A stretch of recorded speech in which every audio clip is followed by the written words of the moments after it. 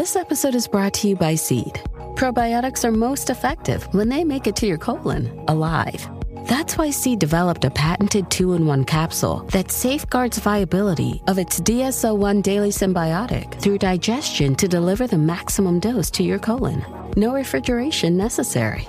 Visit seed.com/Spotify and use code Spotify25 to get 25% off your first month.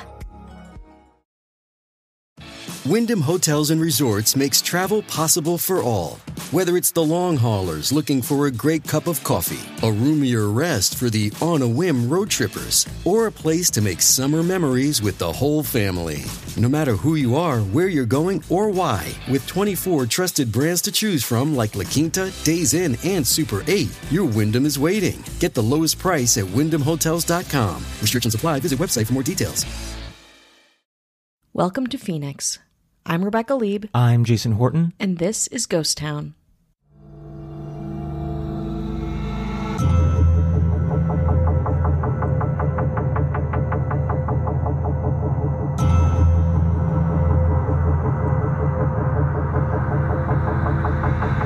Tonight, something strange happened in the skies over Arizona that still hasn't been fully explained. An event now known as the Phoenix Lights. It was extraordinary. No one knows for sure what happened that night in the skies over Arizona in March, but thousands of people saw something. On March 13th, 1997, between 7:30 and 10:30 p.m., thousands of people reported seeing strange, bright lights flying over Nevada, Arizona, and parts of Mexico. This would become the scene for one of the modern world's most unexplained mysteries, the Phoenix Lights. But what you may not know is how all this ties in with actor Kurt Russell. We're talking about the Phoenix Lights and the involvement of actor Kurt Russell.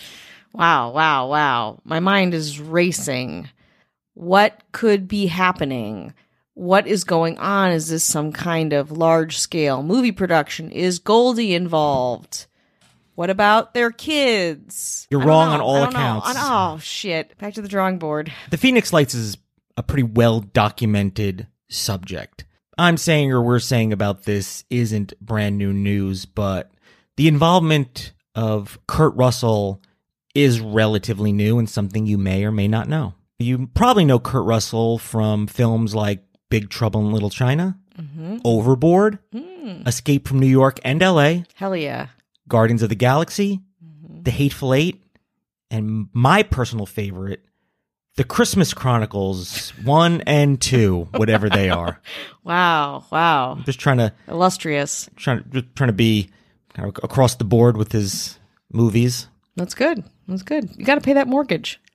But what was Kurt Russell doing around 8 p.m. on March 13th, 1997, and what did it have to do with one of the world's most widely witnessed UFO sightings?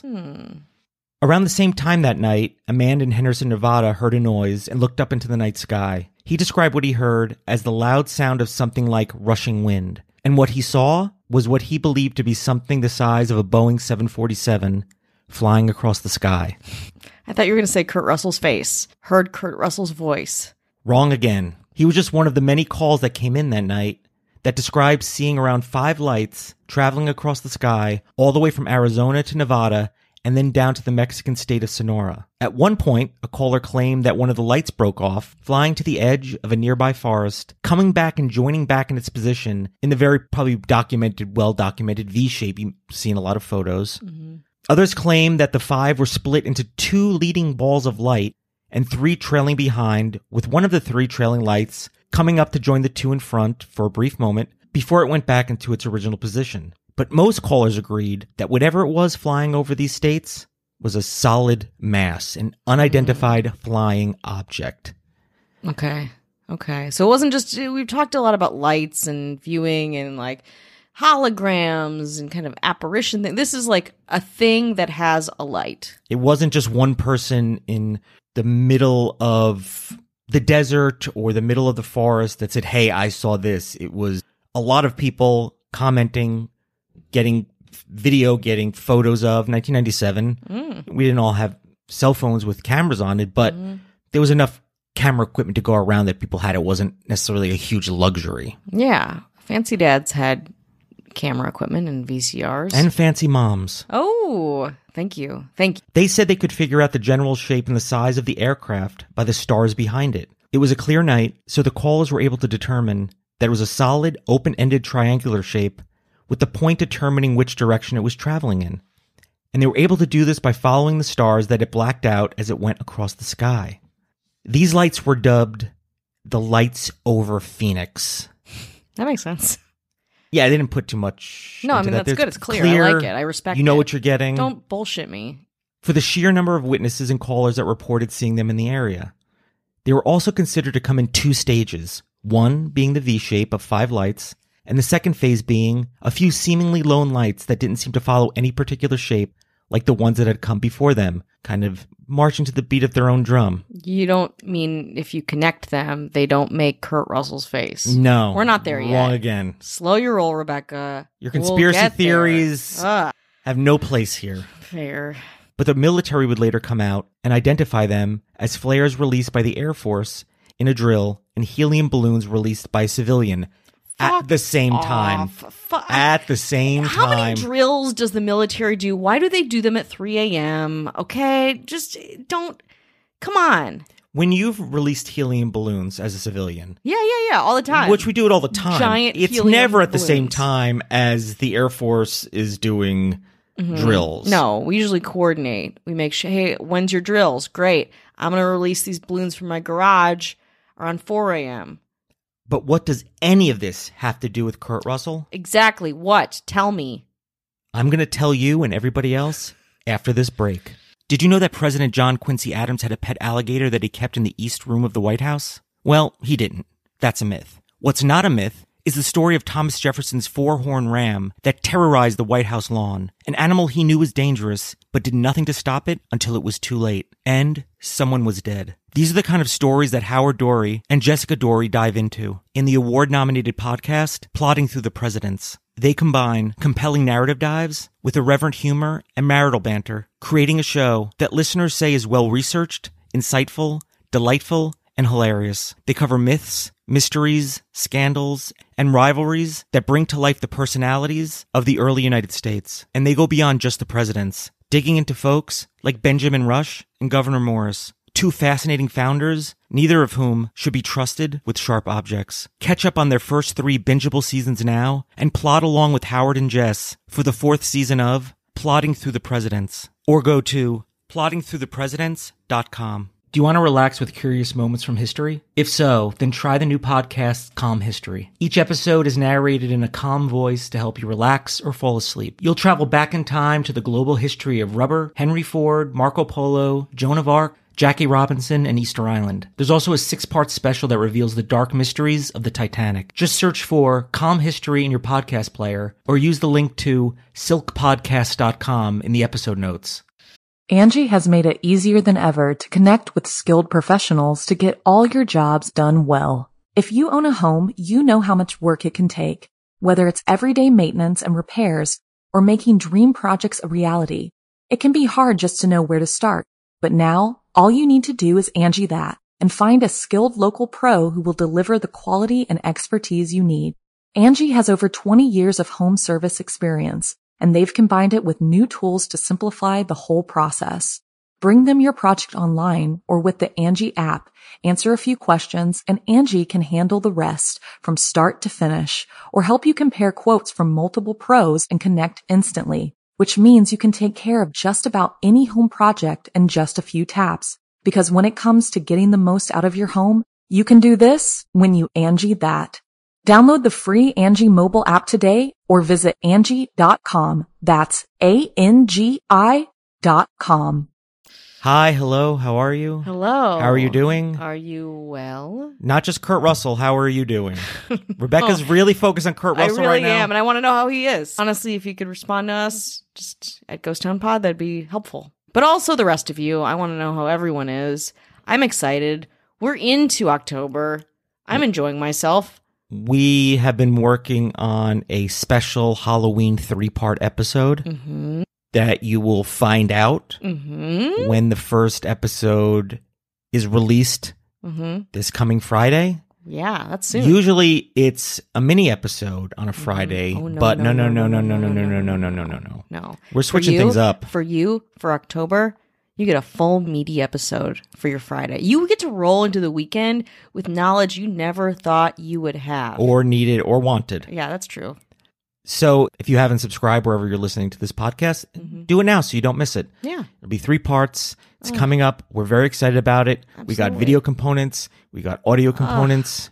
There's so much. There's so much to be experienced. And I just want to say too that this episode happened kind of serendipitously. It was kind of this organic thing that was surprising to both of us. So we're both really excited because what we got to do for this episode was very special and not a lot of people get to do it. So that's all I'll say. It has nothing to do with Kurt Russell. We think.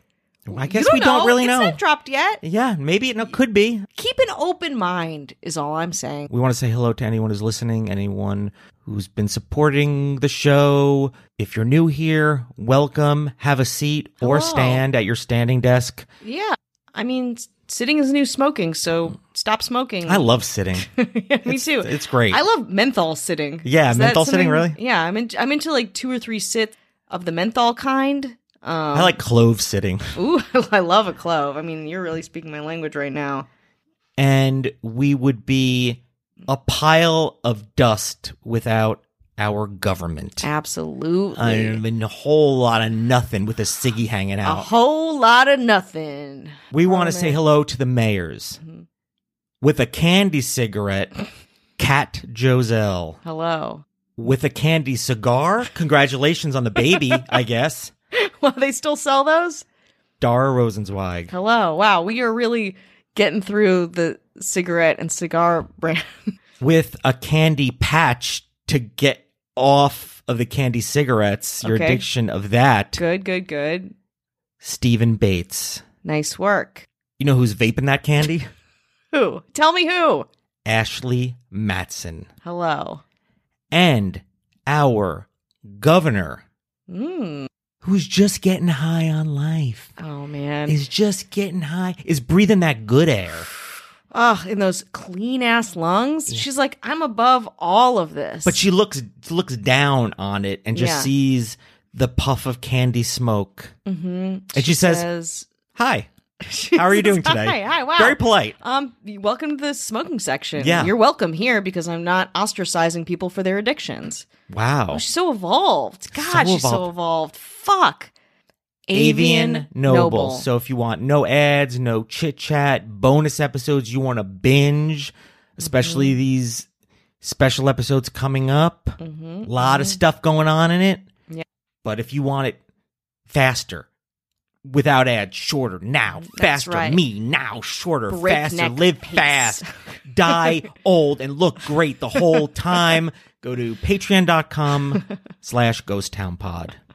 Now, back to Kurt Russell from the Christmas Chronicles Finally. 1 and 2. Are we just going to read his IMDb? Is that how this all ties together? Around 8 p.m. on March 13th, 1997, Kurt Russell was the pilot of a small aircraft that was carrying him and his son Oliver. He was flying his son into Phoenix when they spotted 5 lights flying in the sky in the shape of a V. His son Oliver pointed at the lights and asked his father what they were and if they were all right or if they were in any danger. And Kurt Russell told him that everything was fine, but he picked up the radio and called it in just to be sure. This means that Kurt Russell was actually the first or one of the first people to call in the strange UFO sighting that night, something he didn't realize until he was watching coverage on the Phoenix Lights years later, and he was able to piece it together. One time, Oliver, I was flying. It was in a time where I was kind of like I just a couple years earlier learned to fly, so I was still at a period in my life where any excuse to fly would do. He wanted to go to Phoenix to see a friend, so we're going into Phoenix, and I think it was Sky Harbor, and there's these bank of lights, 6 lights, in the shape of a triangle going back right over the airport. And I'm looking at them as I'm coming in. I'm, on the horn talking to them, and I'm coming in. And I'm not saying anything about it because I'm kind of confused by it, but I can't tell if this is going to be an issue or not with landing. And Oliver said, hey, Pa, what are those lights? And I said, yeah, I don't know. I don't know what they are. And so anyway, I called up the tower and I said, what are you guys painting tonight over the airport? And they said, we're not showing anything. What are you seeing? I said, well, there's 6 lights in a row. And they said, do you want to report this? And I said, look, I can't identify it. It's flying and it's 6 objects. So that's what it is, right? So we landed. I dropped him off, flew home. Years later, I come home and Goldie's watching this show on UFOs. And the most reported one of all time was this one in Phoenix. And I start to see this show and I said, wait a minute. That's the night Ollie and I were landing in Phoenix. I remember that. And I said, wait a minute, I've got it in my logbook. So I went to my logbook and I didn't mention anything about the reporting the UFO, but my flight was logged. So I said, yeah. And on the show, they talked about 20,000 people reporting it and only one general aviation pilot. And I said, that's me. When it comes to UFO sightings in the last 50 years, this is one of the biggest ones. Wow. I mean, it was like a groundbreaking thing. He was a trailblazer, I guess. And his son probably will have that story. I actually met Oliver Hudson once. He was very chill. I want to know what that family's belief in UFOs is, or what the nature. I wonder. I feel like Kurt Russell would be like, yeah, man. Fuck it. They're all just fucking getting high, just fucking looking at the stars. And he was just like doing a thing that like a dad would do, where it's like, oh, my son is kind of scared, like we're concerned, and he's like, you know what? I'll just call the police and like let them know, whatever, doing my due I'll just diligence. narc on these aliens. Yeah. I mean, that's our responsibility as inferior human beings. I mean, when I send up those balloons, I mean business.